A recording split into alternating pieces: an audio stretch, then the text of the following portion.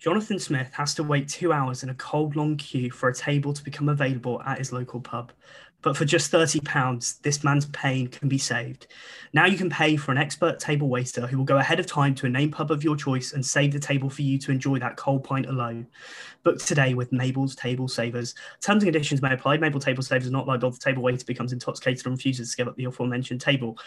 Hello, everybody. Welcome back to episode 32 of Beer and Bants. My name's James. My name is Chris. And very quickly before we go into the tried and tested, I'm sure you said waster instead of waiter on the advert, but there we go.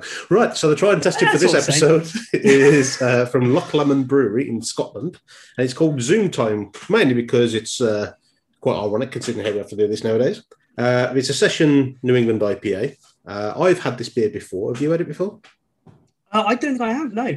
In which case, I will let you have a swig while I'm going through the breakdown on the back. So this contains Amarillo, Galaxy, and Mosaic hops. It's got a passion fruit and peach aroma with citrus fruit and pineapple flavour. Sweet and juicy finish. Now, I've had this before, and I find it quite enjoyable. It's kind of a nice balance of everything. Bit of hopness, bit of fruitiness. What's your take on it? That is incredibly pleasant. I'm annoyed if I haven't had it, that we haven't had this before, Chris, if I'm honest, given how I did come and see you the other day as well. It's almost like you're saving it for a podcast, you know. But let's just say it's logistical issues that have been created by my co-host. Right, so... yeah, he's in witness protection, yeah. No need for that anymore because no one wants to find you. I mean, that's shockingly true given my family's reaction. But how many times have they visited, James? None. It's fine. It's fine. But I've come and visited them, and that they're away at a caravan. So that I do believe they purposely left when you were coming down, weren't they? Honestly, it's the story of my life with family wanting to leave me. Anyway, no, that is a really pleasant drink. I think, the tropical notes you definitely get. It's very much kind of medium body kind of drink. Not much bitterness. I think New England IPA, I was expecting a little bit more kind of hoppiness towards the end, whereas it is kind of very much in the middle kind of taste to it. But yeah. Well, with craft beer, though, session has kind of become the tag word for more subtle and easy drinking. So, I mean, some people this is definitely, yeah. I saw somebody complaining about it online, saying, when did session become the word, like the tagline for weak? Well, I don't think that's the case. It can be lower alcohol, but this isn't a weak beer. It's still 4.5%. And I don't think it lacks any flavour in that beer either. So, you should try some of the session beers we've had because they're not weak. No, definitely not. So it's quite a light, pale colour, quite hazy, obviously. I pick up the passion fruit notes in the aroma, but I can't really pick up much of the peach. But yeah, it is that very typical citrusy, fruity New England IPA flavour, just without that massive bite. I get a bit of the bitterness at the start, a bit. So that's probably why you don't pick it up, because you tend to miss those earlier notes, but pick it more at the end. Where I pick up that initial, there's a very subtle bitterness to it, nothing massive, but then the balance of the fruit and the hops just sails quite nicely through it, really. So I find that a very, very enjoyable drink. And judging by your face, I should say that you agree with me. I definitely agree with you, Chris. Honestly, I think this is one of the best ones on the podcast. Early on, going in there very strong with that opinion. That is a big shout, especially for what you class as a session. Yeah, no, I think that's just a really well balanced drink, and I think it's one of those where we don't have that many kind of the tropical ones that are very good. Normally, it's quite tangy or it's really hoppy towards the end, whereas, like I say, it's just really well balanced. That is quite pleasant, and I think it's that pineapple as well, which we don't. I'm trying to think of well, I suppose it's the pineapple milkshake ones that we've had in the past, hasn't it? Some of those that was terrible ones, and maybe that's what I'm like. Why it tastes so good, because you've had so many really bad ones with those kind of fruit and flavor notes, but. Yeah, no, I think that's pretty good. But then saying that, we do like the kind of Lomond beers, don't we? So there was another one I wanted to try and get, but I'm struggling to get hold of it at the moment, which was a bit more of a big hitter, and that was really pleasant. But then some of the beers can be a bit average. So yeah, it's what you kind of expect from the brands that become bigger and more popular. You do kind of get a mixed bag of some of them will be really nice, and some of them you just like, yeah, I can drink it, but one's enough. But yeah, so that's Zoom time. So apologies for the delay in the podcast episodes. Nothing major really happened. It was just a case of James had a bit of toothache, which put him behind for 2 weeks. Isn't that right, James? I mean, there was a few other things as well that have happened that are not that hindered recording of the podcast at all. It didn't hinder the recording, Nope. But yeah, congratulations, mate. But yeah, outside of that, yeah, I had a tooth extracted, which was a great experience. You mean you had a toothache? Toothache, yeah, I had toothache, yeah, thanks. Yeah, so as a result of that, he couldn't record. So. Honestly, I'll be honest, it was a very weird night that I don't remember what I did. I had a little bit of toothache before I went out on this night out. We ended up having a lot to drink. I think between there's a large group of us. Between us, we spent like 300 quid, and then I had some Dominoes, and for some reason that knocked my tooth out out of whack and just completely caused me massive pain. So yeah. Dominoes have you ever seen a film called Don't Be a Menace to South Central Whilst Drinking Your Juice in the Hood? No. No. It's a film with the Wayans brothers, so Sean and Marlon Wayans. And inside it, there is a crackhead who walks around and says, "Yo, man, I got these cheeseburgers, man." And that's what I imagined is like the nighttime effect of what happened with you. And that's the real reason why you damaged the tooth. Anybody who actually knows that reference or wants to search it on YouTube, I'm sure you'll understand afterwards what I mean. I'm searching it afterwards. Like, I'd be careful about who you search. But... I'd be careful how you search it in front of, just because it's very specific. Well, I'm in the office. I'm in the office on Wednesday, so I'll get into the middle, put it on loudspeaker. Right. So on the lines of entertainment, I have been watching our favourite streaming service, James. We might as well just say it's our favourite now at the moment because it's the main one we keep on watching. So we need to get a referral code. I'm just saying. It doesn't work, but if you head over to Disney Plus and use Beer and Bant's referral code, you'll get 10% off. Somebody will try it. There'll be one person. Yeah, I know exactly who'll try it as well. Yeah. No, a bit more close to home with that one, I think. But yeah, so I've watched a film on there, and it's called Safety. So there's a lot of these type of films about. It is a sports-related film, but the sport is more the setting rather than the actual story. It's more of a human interest story. So it's very similar to along the lines of Blindside or Miracle. There's more about human interest stories with how people overcome issues in life and still manage to succeed despite these things that are going on in their life. So Safety is all set inside Clemson, which, yes, I am a Clemson football fan as well for the college football, but that doesn't really have much of a bearing on it. It's more of a case of it's focused around a particular player called Ray McArathbey, who was a safety in college. He got to school on a scholarship. And basically what happened was his mum was a drug addict. Okay. So she disappeared, and he's got a younger brother who was about like 12 at the time. And what happened was they found the mom, had to put her inside a drug rehabilitation program. And then as a result of that, they were going to take the little brother into care. And he didn't want his brother to go into care, so he was like, "Oh, I'll look after him." Sneaks him into his dorm room on his campus, which is like not allowed. And essentially, it's all about the whole kind of thing of him balancing a scholarship of education, a scholarship of learning a complete playbook for a football team, which anybody knows anything about American football, that is not an easy thing to do anyway.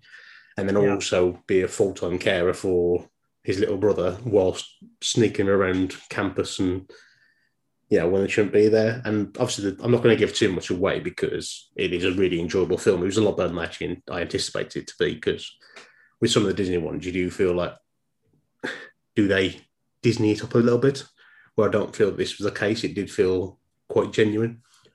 But yeah, it's definitely a interesting story to watch. So if you haven't actually seen that one, or it's one of the ones that you're intrigued, you're like, I'm not too sure it's actually going to be any good or not, I would definitely give it a blast. It was really, really enjoyable. Have you heard of the story of it? Have you put it up there with Blindside and stuff like that then? Because we have talked about sports movies on the podcast before, haven't we, previously? Yes. So, yeah. So is it kind of you put it up there with that kind of highest theme as well? I think the story is equally as high. Now, Blindside is an absolutely fantastic film, but then again, it's a far bigger budget to get to that level. Yeah. The budget for Miss Safety isn't as high as that, but I don't think it detracted from the storytelling at all. Okay. Yeah, which I think makes sense, to be fair. Because sometimes you can watch it and you're like, oh, this would be a really good story if they put some money into it. And then it didn't feel like that. It didn't feel anywhere near as big budget as, like, such as The Bright Side or Miracle or anything like that. But both me and my wife, we watched it and we were gripped all the way through. It was a really, really interesting story. So I would put it up there with the likes of those films. And it is based on a true story, I'm guessing. Yeah, it's a true story as well. Okay. So. Yeah. And that's the thing that makes it not knowing that kind of historic background of it. So if it is a famous story that I didn't know, that's why I was checking. Like, it was quite a famous story. I mean, it featured. I mean, on the in the end credits and things, there's actually got the real footage about. I do like when they do that. To be fair, yeah. Okay. The player, brother, family, Oprah Winfrey interviews, and all that type of thing. You know, wow. That's all like in the credits and stuff, just to show the real connection to it. But yeah, I thought it was really good and pleasantly surprised. I say, because sometimes with the big companies they can Hollywood it up, and I'm not a big fan of that. But I prefer to keep it like real and gritty. I think that gives it a better edge. Yeah. So it was definitely. I always kind of think about kind of that real edge kind of story. I was rewatching Pursuit of Happiness the other day. You know what? That's one I've still never got around to watching. I think you especially would really, I think, appreciate that human interest story of kind of it. I know the story. I just haven't actually watched the film. So. And just that idea of like a dad who's willing to do anything for his family and just try and like make his way up in the world. And it is such a good story. But it's one of those where I think Will Smith once talked about in an interview, like they try to do a very Hollywood style because he kind of goes into kind of a trader and, they try to make it this big production. He said it just ruined the story and they kind of had to dial it back down and just, really show him at his lowest points instead of trying to focus on some of the highs. And it just is such a good story for that, because I don't think that's particularly high budget, but I think it just kind of shows, if you've got that real emotional story and like you can develop that backstory and kind of actually, I suppose, connect with the characters and connect with that backstory, it makes it. And like you say, you don't need, flashy cars and big actors and a big budget to show that, if you can really show that kind of heart to it. It's that whole thing of less is more sometimes, isn't it? Yeah. And with those stories, the interesting part of the story is them overcoming all the adversity and still managing to succeed. You don't need all loads of lights and big bangs and flashiness to it just to, jazz it up. That actually keeping that simple and keeping that emphasis on those issues makes it far more enjoyable, in my personal opinion anyway. So, yeah, I mean, I do actually want to get around to Pursuit of Happiness. It's one of those films I've seen bits of, and I know the real story. So I remember when it was coming out, I researched a lot of it because I just found it a really interesting story. But yeah, I've still never got around to watching it. So. I mean, he's done so many good films though. £7 as well. If you've never seen that, that's really good. I heard mixed reviews on that one. So have you? Okay, okay. I purposely, it's on the list to watch at some point, but I'm not going out of my way to watch it.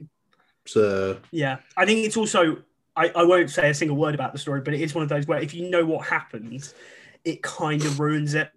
In a way, it's like Sixth Sense. Like if you know the end to Sixth Sense, the whole, that moment twist, is the big thing. Yeah. So, same with Shutter Island and stuff like that. Really. Like, Shutter Island was a fantastic film. I loved that film. I thought it was absolutely brilliant. But yeah, once you watched it, once you can't. Yeah, because you never can't replay that moment. Yeah. But yeah, no, it's definitely worth Safety was the one I watched on Disney Plus, and I really enjoyed it. And yes, there's a lot of other films you can watch that are very similar to that type of aspect. But yeah, Safety, if you have got Disney Plus, we need a referral code, definitely. To be honest, the biggest problem is we've kind of exhausted everything that we've watched on Netflix. We want to watch, we've watched it. Anything you pretty much want to watch on Amazon Prime, we've watched it. We've got TiVo, and there's never anything to watch. So you kind of get to a stage where you're exhausting all your options really. So it is frustrating. I think we've said it in the past, though. I mean, we're going to talk about Disney Plus a lot because Marvel and, the fact they have this really good lineup of Loki coming out next month. You've got the Black Widow movie coming onto Disney Plus as well. And then going forward, just a lot of content. Yeah. And they have a really good release schedule now where, it was a bit stale to start with. And I think 2 years ago, Disney Plus was not worth getting. But actually now they've managed to build up that content and get a really regular reschedule. You're like, actually, you're going to keep it going. And they do that thing I hate about kind of streaming services where they release everything 1 week at a time. I do prefer when they release the whole thing and I can binge it. I personally like that. But exactly, it's called patience. And to be fair, from a TV point of view, you get that suspense, you get that kind of build up from, when it cuts and you've got to wait a week and you're kind of, what's going to happen? And you try and invest more in the show, I think, if you have to wait a week between each episode. So things like the Marvel shows, I loved because I was constantly questioning what was happening. And then they suddenly show you stuff next week, it was that instead. I wonder what this is going to be. Whereas when you binge watch and you're like, I wonder what happens next, I'll just click play next episode. Yeah. It does ruin some of that. But at the same time, there are some shows like The Mighty Ducks. I wish I could binge and just get it over and done with, but I'm too invested. We said that was a mistake when you first started. But very quickly before we move on to the Peter Falk, I will confirm that you said 2 years ago Disney Plus wasn't worth getting. It was only released 14 months in this country. So, I illegally got it. I'll be honest. I don't care. Oh, I mean, you've just admitted that, and there are people that this can't be held. This can't be held against me, of course. Oh, we can. Right. So the tried and tested was Zoom Time from Loch Lomond Brewery. Now, moving on to the Peter Falk for this episode is from Cloudwater, and it's a session IPA. Now, normally we don't have two very similar styles of beers, but there's actually a reason why we've done this.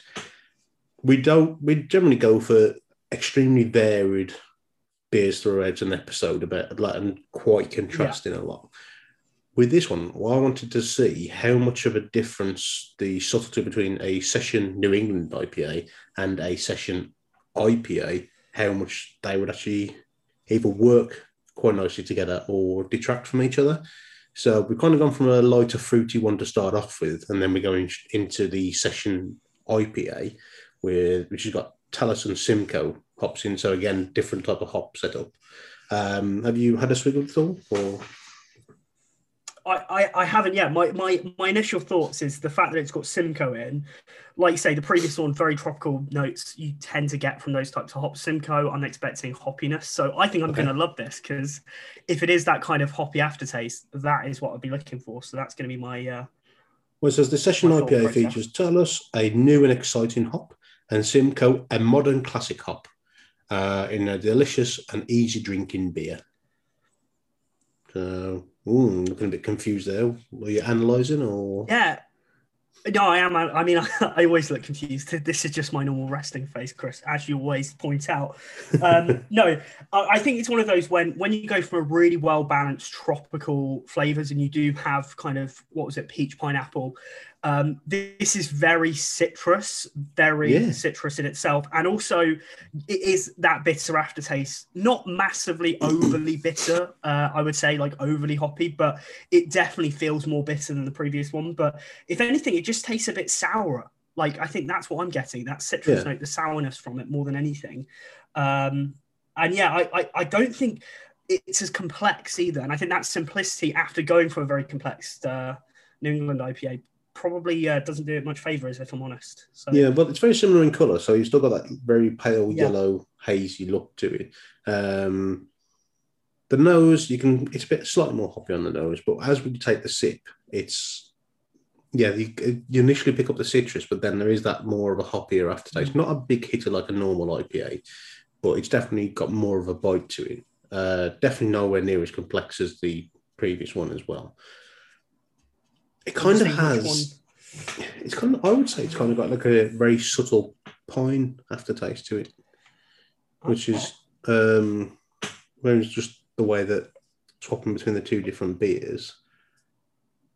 But it was that was kind of the flavour that was initially coming up in my mind about the aftertaste, which would make sense because you're not a massive fan of piney flavoured beers, are you? No, but I think that does make sense as well, just from the kind of dryness of the aftertaste as well, with that Yeah. kind of hop. I understand. Yeah, I can totally get that as a kind of a flavor profile. Yeah. I mean, what's surprising for me is as well, the other thing we should mention, these are both 4.5% beers. I would Yeah. say the Session IPA tastes a lot stronger because Yeah. I think it's just that hoppiness and bitterness, like it just tastes stronger. And I suppose because it is more kind of overly citrus, very sour as well, it's less fruity balance to it that kind of takes away from some of the alcohol maybe and masks it a little bit. So yeah, I'd say This this was probably close to a 5. Yeah, it's definitely got that kind of feel to it, hasn't it? But I think that's kind of that bitterness with the hop, really. It's also the first Cloudwater beer we've done, which is quite surprising considering they're quite a big brand. But Yeah. it's more about trying to find something a little bit different, really, rather than just the everyday stuff, isn't it? So, yeah, I think that's quite. It's. I'm glad my experiment has kind of worked because they are very similar in strengths, and you can see why I picked the two side by side, but they have got a very different effect. So Yeah. I think if we'd have had a bigger Yeah. hitting beer in between, which I was also considering, which I mentioned to you earlier, I think we wouldn't have picked up on as many of the flavours. So No. And I think based on that, I would have loved the second beer as well, and you probably wouldn't have been as big a fan. So it's all right. yeah, We'll find out next episode, shall we? find out next episode. But yeah, I think also it just shows to all of the listeners that you do think about the beer choices ahead of time, and that they're not just 4 beers that we randomly pick out of a fridge.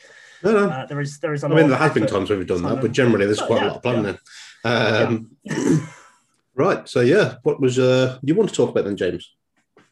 I mean, mine is a bit random, and I mean, I was going to... it's you, of course it is. Exactly. I was potentially going to say this till next week, but I think, to be fair, it's just something that, with other stuff, I've been getting into a little bit more recently.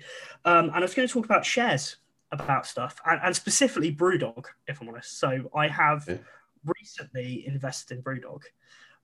Did you not have any before?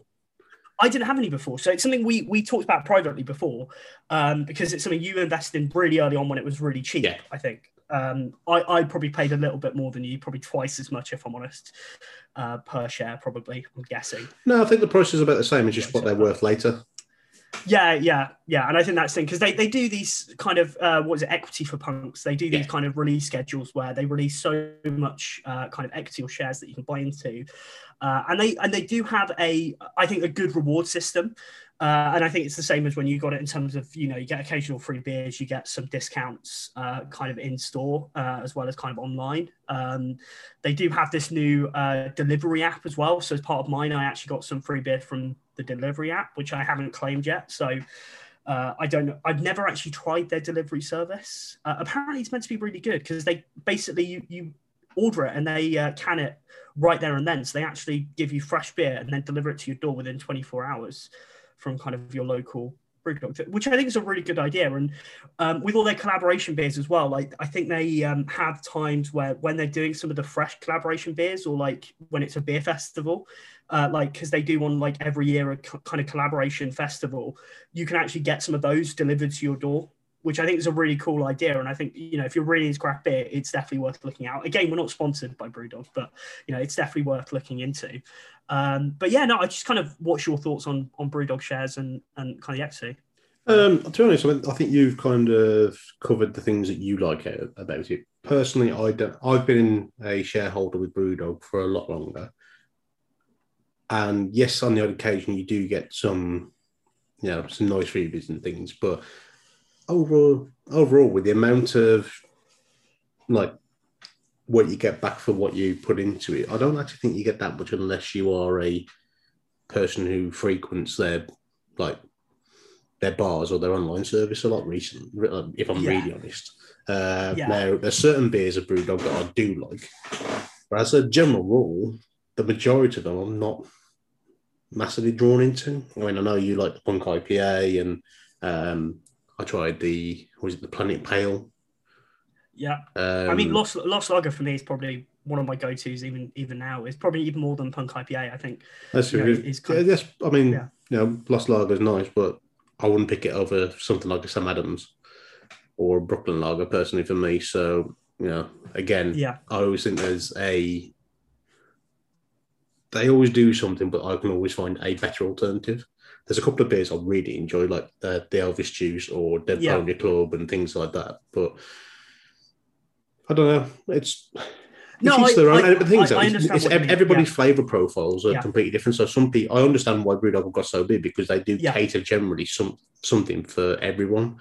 Whereas, but it's making something keys, and there's a couple of different brews that I really, really like. But you know, yeah, I think it's okay. I think it'd be better when you start getting things back, but that's not going to be for a long, long time. So I don't think. I agree with you there in terms of some of you have to frequent it very often to actually get benefit back from it. But I think, to be fair, the idea of investing in something just to get freebies to then almost pay off what you're investing isn't really the point of investing in something anyway. So it's a nice little bonus, I think. But I think for me, it's just the idea of,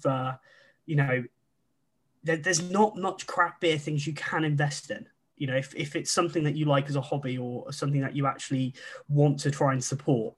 I think we said before, Brewdog are nowhere near a small independent craft brewer anymore, but I think just the idea that you can actually be part of it and kind of invest into something like that, into that area, it's probably one of the only ones that I know in that kind of way and to get that kind of level of involvement into. But that's the thing, that you're basing it around their shares, where, to be honest, the whole reason why you invest in things generally is to get stuff back for it.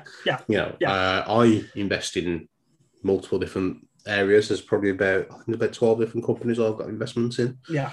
So yes, Brewdog is one of them, but there's other ones where I'm investing in like startups, and again, you're not expected to see anything back. Some will fall, some may pay off. But again, it's all about trying to get the things off the ground. But it's all different settings. And then I also invest in more traditional routes, which again, and then I use the dividends that come back from it to reinvest back into that thing as well, to grow what I have in them. It's just one of those things where traditionally that's what a share pot's doing. I don't think the kind of shares that Brewdog doing are really shares. I think it's more like crowdfunding, but they just say, well, you actually own this part of the company. Do you know what I mean? Yeah, but I mean, in the end, that is what I think the online marketplace is going to in a weird way. I think crowdfunding is almost the way to do it. I mean, I look at something like Kickstarter, and you try and invest some money into there, and you potentially get it back, and it's just a quick way of them getting capital. And I do understand that. I do think the price compared to other stuff is slowly increasing. I think it's one of those where it will gain value, and I think it's still worth having. So from the investment point of view, it will bring back money. And if I'm honest, when I was looking at the price now versus 2 years ago, it has gone up by about £10 a share, which is quite a lot. And that's the thing, and I think it's 75% increase, somewhere around those lines. So it is more expensive, and therefore hopefully in the future it'll be worth more. I think what I'm always scared about is cryptocurrency, because so many of my friends are like, oh, you need to invest, and it's a big thing online. No.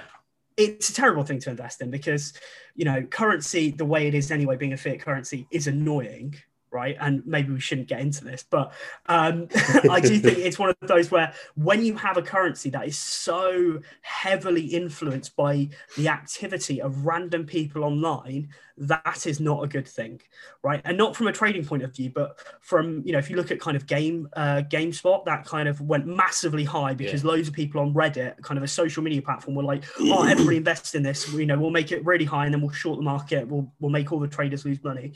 But then you've got people like Elon Musk who, the minute he tweets anything about a cryptocurrency, Bitcoin, Dogecoin, what's one of the Ascoin, whichever one, whichever one of these. Dogecoin.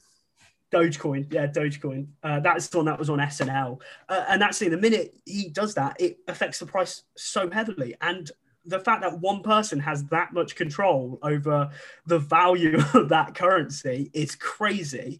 And he's clearly doing it for his own advantage. And, I'm sure, he has the investment, and that's the point, because he has that level of control. So why wouldn't he? But I do find the fact that people are like, oh no, I have another spike, you should keep investing. It just isn't worth it. And, with anything, if you're ever online and you hear something that's like, oh my God, this person's made this much money on this, you're too late anyway. That's not the point that you're going to be investing in anyway. And I think sometimes it's just, it is that scam element of it where so many people who don't understand investing do get sucked into some of these kind of the big ones where it's like, oh, you could make so much money, but you really can't, not in the same way. Well, and they always say, the fact is some people will make good money out of it. The vast majority of people won't. Yeah. But because it's unregulated, there's no way getting it. Yeah. And those are the people who either invest a large amount of capital or invested 2 years ago.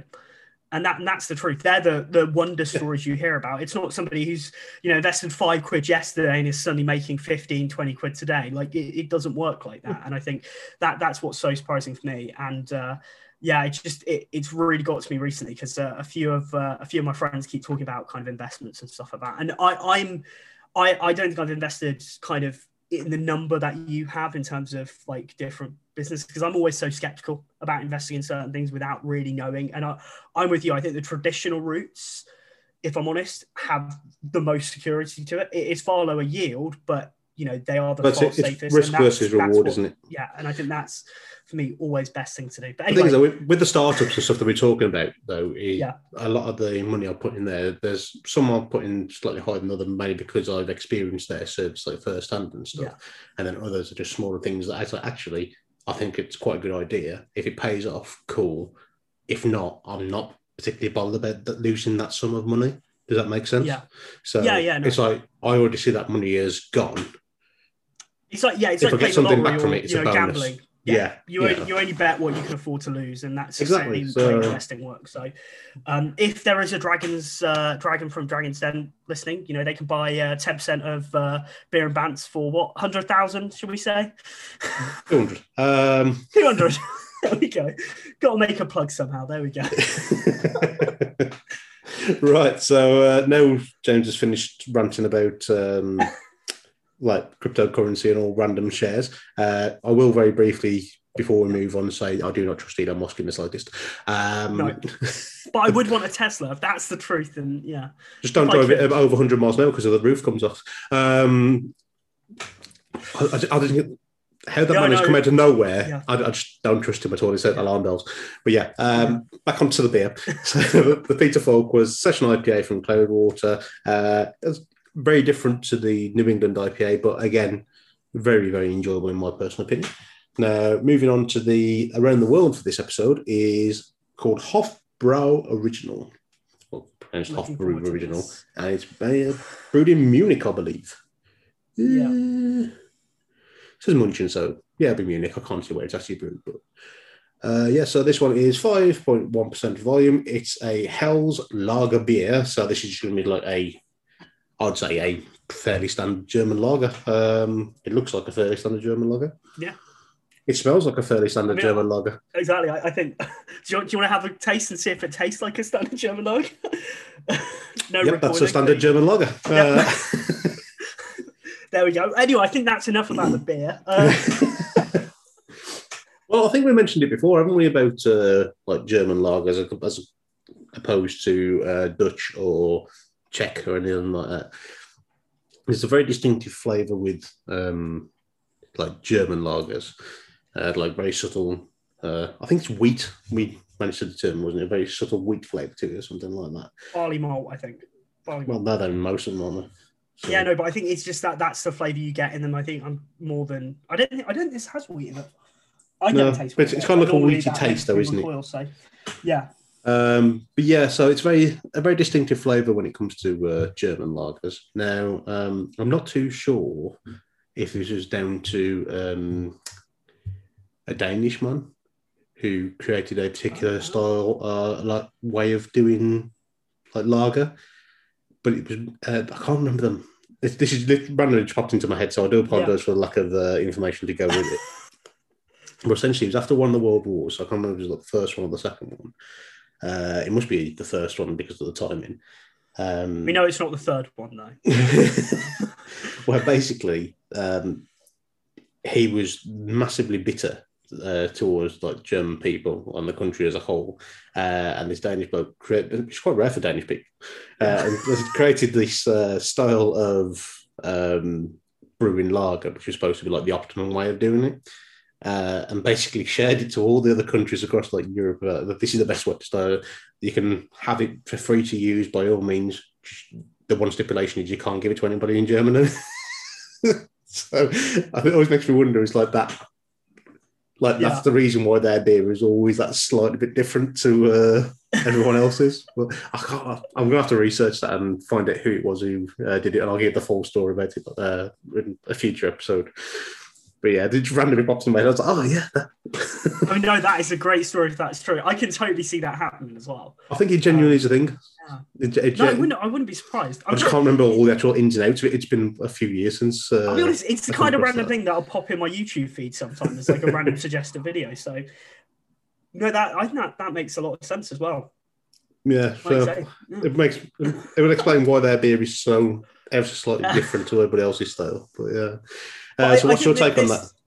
Yeah, this is the thing, right? Like we say, it's a standard German beer. I think for me, it's better than a lager, right? It's better than, I'm trying to think, for most people who are listening, what they try and compare it to in terms of kind of an English lager. Well, you wouldn't, because it's better than the likes of Carlin, Foster's, exactly, all that type of stuff. And that's the point, because actually it's got so much more flavour to it, and actually the aftertaste is really pleasant, but it is very subtle. Yeah, very linear as well, very simplistic, not complex in my opinion. It is kind of one flavour note towards the end. But I think for me, it's one of those which it's, we'll use sessionable, session beer, but, it is easygoing summer drink. I'd say it was a bit more of a subtle Löwenbräu. Okay. Do you know what I mean? Because they got that has a bit more of a harsher aftertaste, but this is a lot smoother, in my personal opinion. If you agree. Smooth is the word I was looking for. Thank you. Yeah. Yeah. So I'm straight from the bottle now, James. You're ditching the glass altogether. Oh, dear. I mean, there's not much left in the glass. It's that good. It's that good. Have you smashed that already? Right. What was your other random topic you were going to talk about then, James? My other random topic? I actually can't remember what my other random topic was. That's terrible. Well, in our production meeting, you said you had two, so... I was going to talk about angels, wasn't I? Wow. Yeah, I know. Don't judge me. Right, so on your usual disappointing note, shall we move on to a bit of sport, then, shall we? My usual disappointing note.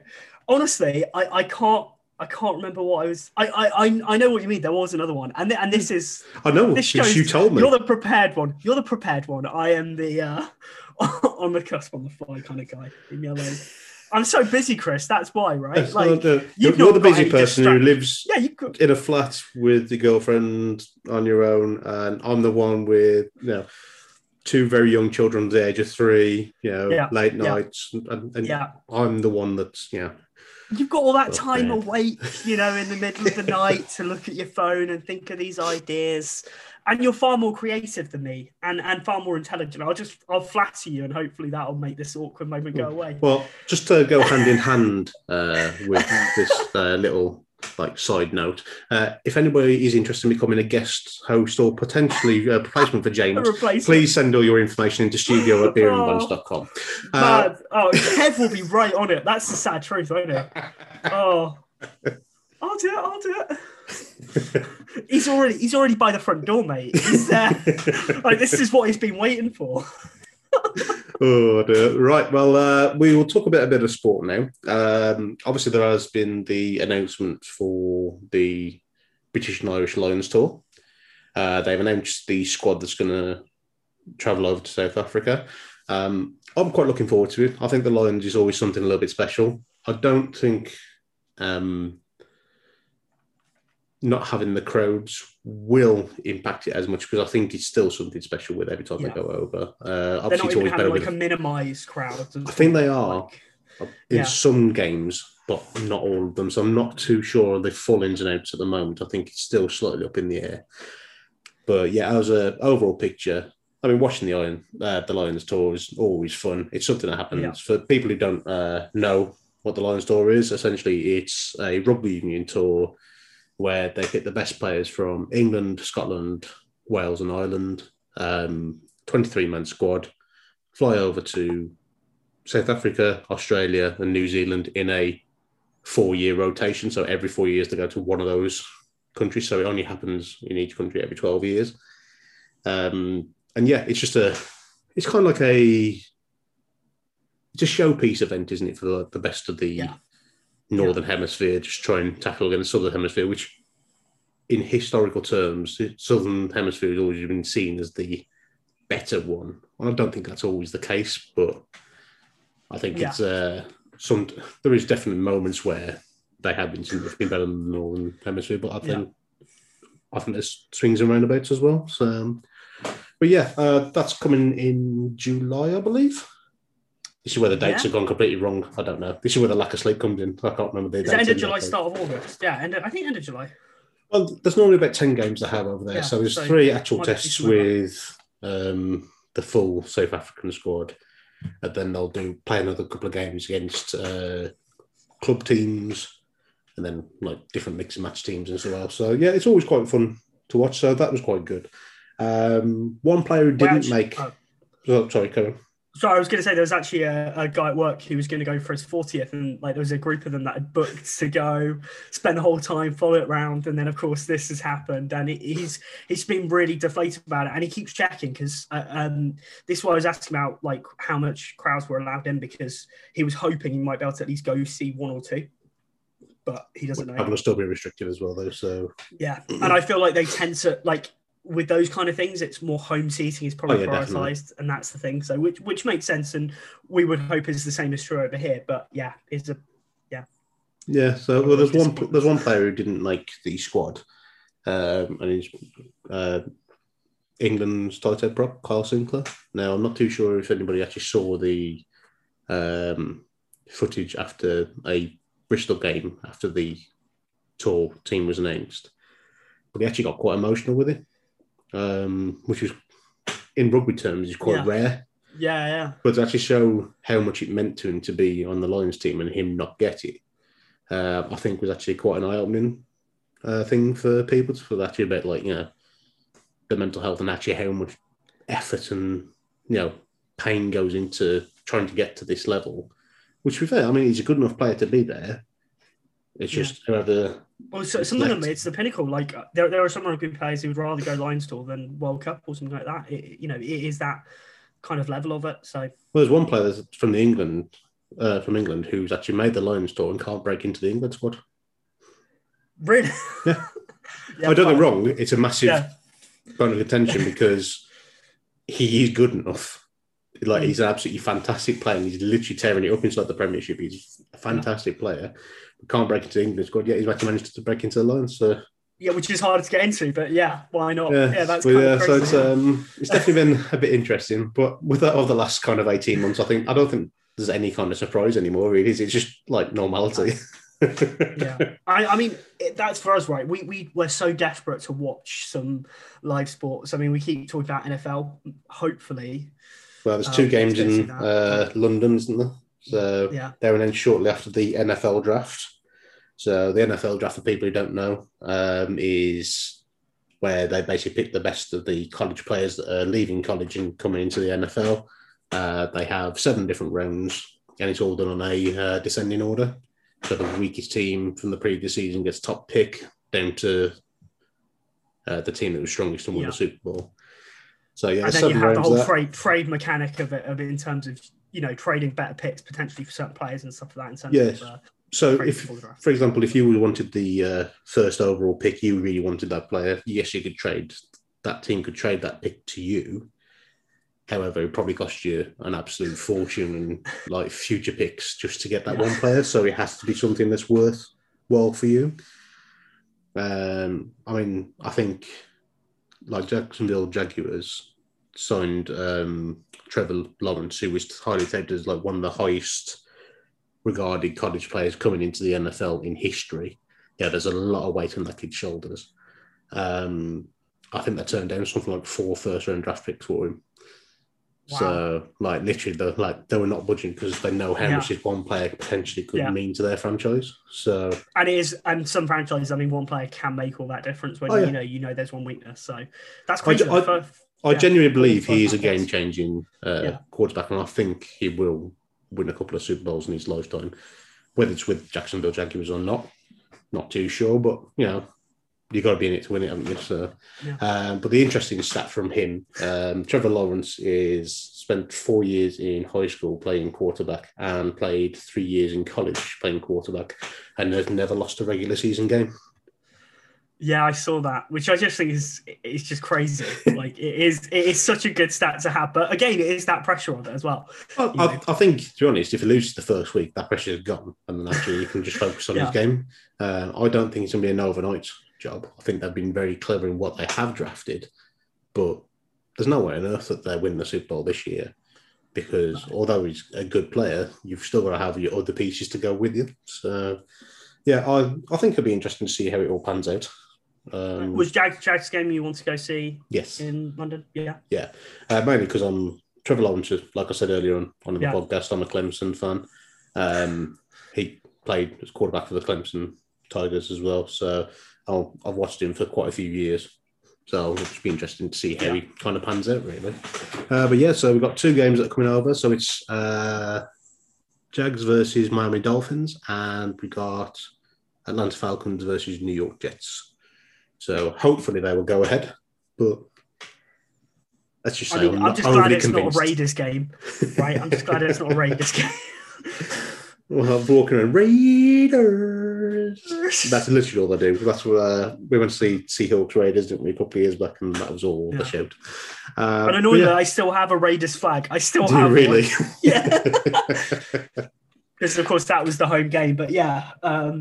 I mean, outside of that, I'm hoping we'll get some baseball over here soon, like that, because that was the thing we loved, right? When that came over to London. Yeah, it was definitely interesting. I really enjoyed going to the baseball. I'd like to go over in America, but again, until these restrictions are coming, it's not really going to happen. Yeah, it's crazy, really. That's what I'm worried about, because we had tickets to the cricket, but I just. Well, yeah, over in the UK, we got our tickets for England versus New Zealand in the test at Edgbaston, and the tickets that we've got are set for 10 days for lockdown fully supposed to ease in the UK. So it's not really going to happen, but at the moment, it hasn't been cancelled, so we still have hope. And I think that's what we're riding on, right? That little bit of hope that we won't cancel it. Or, I'm thinking because there's a large group of us, like if they need to socially distance, maybe they'll keep the large groups and get rid of some of the single tickets because they can make more money. I don't know, but possibly. It's be interesting to see how they do it. But I think there'll be some crowd. I feel like it'll be for some of the boxers, potentially, and they'll try and limit it as much as possible. So, and maybe just do a random lucky draw of who gets to keep it, really. Well, literally, the week after the England-New Zealand test at Edgbaston is when the Vitality Blast T20 starts as well. So they're not going to have full crowds for all those. Maybe not for any of it, depending on what happens, really. But I like my T20. It's a good 3 hours. It's sit there, plenty of beers. It's all good. And then, of course, the 100 as well.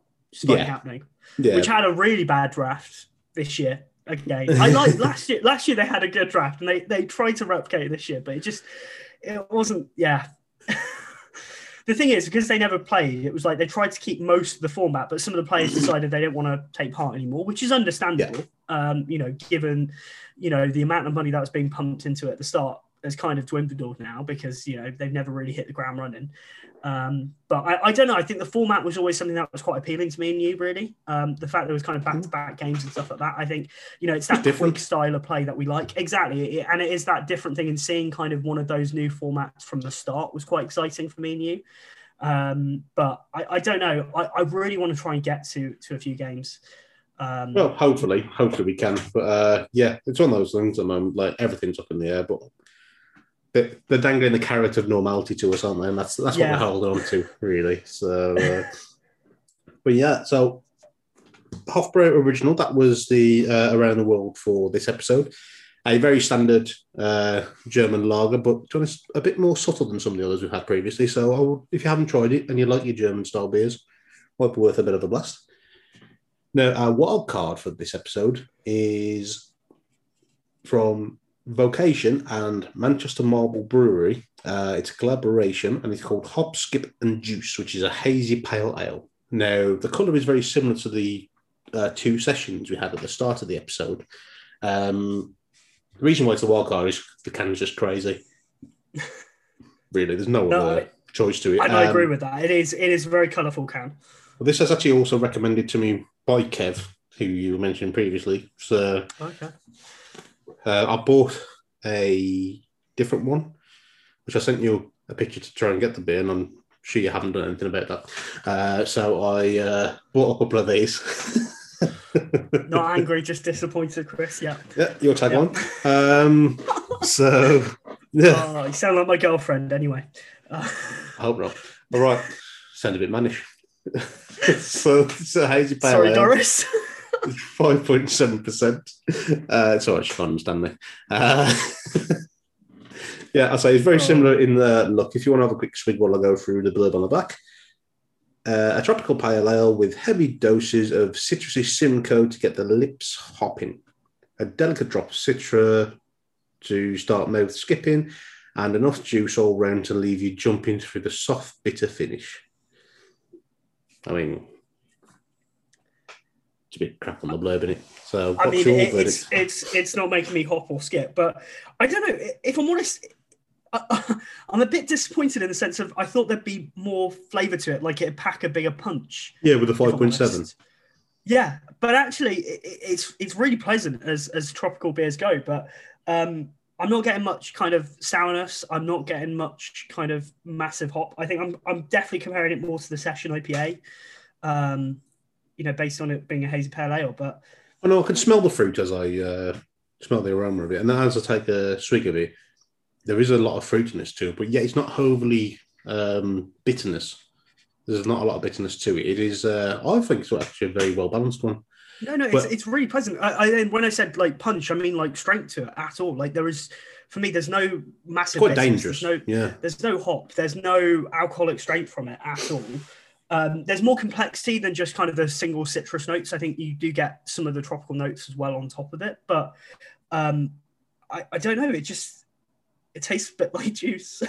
It is very, very juicy. There's a lot of fruit content into it, and it is one of the more subtle pale ales. Pale ale, I think, has got such a broad spectrum where you can either have a very nice, subtle, delicate style of pale ale, and they go all the way up to like extremely bitter, extremely big hitting, like all the way through like style of pale ales. Almost like borderline bitterness from an IPA, some of them, but it's more of a consistent flavour throughout rather than just at the end like you get with the IPAs. So, yeah, pale ales do have that. There's a lot of randomness to it, really. When it says pale ale, it can literally mean anything. So, yeah, I mean, they try and go as generic as possible. I don't know. I just from the haziness, I think I'm normally used to a little bit more kind of sourness to it, especially when there's fruit there involved. Well, I'm getting a little bit of the sourness, but I'm getting it at the start, and again, that's where you don't really tend to identify that much. So. Yeah, that makes sense why you wouldn't pick up on that. So, but there's no real bitterness at the end. Yeah, there's always a bitter aftertaste for you, James. We know this. Right. So, all this abuse. I mean, I definitely deserve it, but wow. I mean, whose turn is it to order them this time? I think I did the last ones. Okay, fair enough. I feel like this is how it always goes, but I'm more than happy. I did do the last one because you were concerned that we were going to have exactly the same, but then it was my top two that confused you. Yeah, it was. Yeah, I mean, and this is the thing. I feel that this is quite hard because actually a few of them, straight off the bat, none of these are bad. And I'm always disappointed when there isn't one that is like really bad that we can rip into and just, we all know that's going to be last. So I think for me, Hofbrauer is gonna be fourth place. I think just because it's a standard German. The genericness of it, yeah. Yeah, exactly. And I think, it's one of those where, yes, I drink it. I would have it again. I like it. And, German lagers for me is one of those go-to. I like swapping in Pilsners or German beers just to add a bit of variety to it. And it, like I say, it's better than a normal lager like Carling or Foster's. I mean, who drinks Carling, really? Honestly. Who drinks Budweiser? Budweiser's a great beer and I won't hear anything bad about it. Anyway. I'll drink it in America and that's it. Yeah, you have said that. I would then probably go the Session IPA Cloudwater next. Okay. For me personally. I just think... in comparison, just a little bit more simplistic. that citrus kind of notes to it definitely tasted stronger. And given, we've got three pale ales, I'd say it's probably the least sessionable of all of them, given that it's called session. IPA, you know what I mean, of them. That's my opinion. And then I'm probably going to go Loch Lomond Zoom Time. Okay. And this is where it's hard, the top two for me, because actually both of them are really pleasant. And, they both have that level of complexity to it for me personally. But I just think hop, skip, and juice and I will preface this because I don't know if you've tried them again and tried to compare them. Nope. I haven't done that. And I think for me personally, I just think that hop, skip, and juice is just so dangerous and so not having the strength, given that it's 5.7, that I kind of have to put it up there because it has got that little bit of complexity. I think definitely Zoom Time was more tropical and was probably in that sense of the peach and pineapple, wasn't it, in terms of the juice flavors? But actually, I don't know, that vocation is just dangerous. So I think for a collaboration beer, that's really good. Right. Yeah. Well, there we go. Again, I will clarify all four beers are very easy drinking and it's a very close run thing across all of them. You'll be glad to know our order is different. Yes. So that's what I live for. Okay. In fourth place, it is the Half Brow. It is a nice beer, but again, it's a very standard German lager. Yeah. So although it's something we will definitely go to and buy on a regular basis, there's no real complexity to make it any different. So in third place, I'm pouring hop, skip, and juice. So yes, it is very enjoyable, but based across the other beers, I've just enjoyed the other beers a little bit more, which is surprising actually because I did think this would be my favourite out of all of them. So in second place, I'm pouring the Cloudwater Session IPA. So yeah, it was slightly different. There was a bit of citrus to it, which I wasn't quite expecting, but with that extra bitterness at the end, I'm probably more of a traditional IPA feel, but the notes on there I found quite pleasant, really. So it was quite enjoyable. And my top one was Zoom Time. So that Session New England IPA, I've had it before. I really enjoyed it. And for me, it's just the things that I enjoy on my palate. That is the thing. They got all the notes that I really enjoy. So a little bit of the bitterness, a little bit of fruitiness. It's just got a nice overall finish to it. So yeah, that is my top pick. I think that makes sense. I mean, if anybody at home who's listening has tried any of these beers, let us know what your thoughts are of them. What order would you have put them in if you were doing this? Well, yeah, because some people do actually drink along as well, don't they? So, and some of these are a bit easier to get, to be honest, apart from the Hofbrau, really. So, if you can drink along, let us know what you think. But have you tried any other vocation beers or Cloudwater beers? I know you were trying to end it there, but if you tried any other different types, just let us know. Any suggestions, anything like that, we can maybe get into some of the other podcasts. It's all right. I'll bring up in the production meeting where you don't pay attention, so it's fine. Sorry. Thank you very much for joining us again. If you do enjoy the episode, please share with friends and family on social media and everything as well. Give us a like, and any comments along with suggestions for topics or any beers that you're really vibing at the moment, please send them in and we'll try our very best to get them in. But yeah, thank you very much and we'll hopefully be speaking to you soon.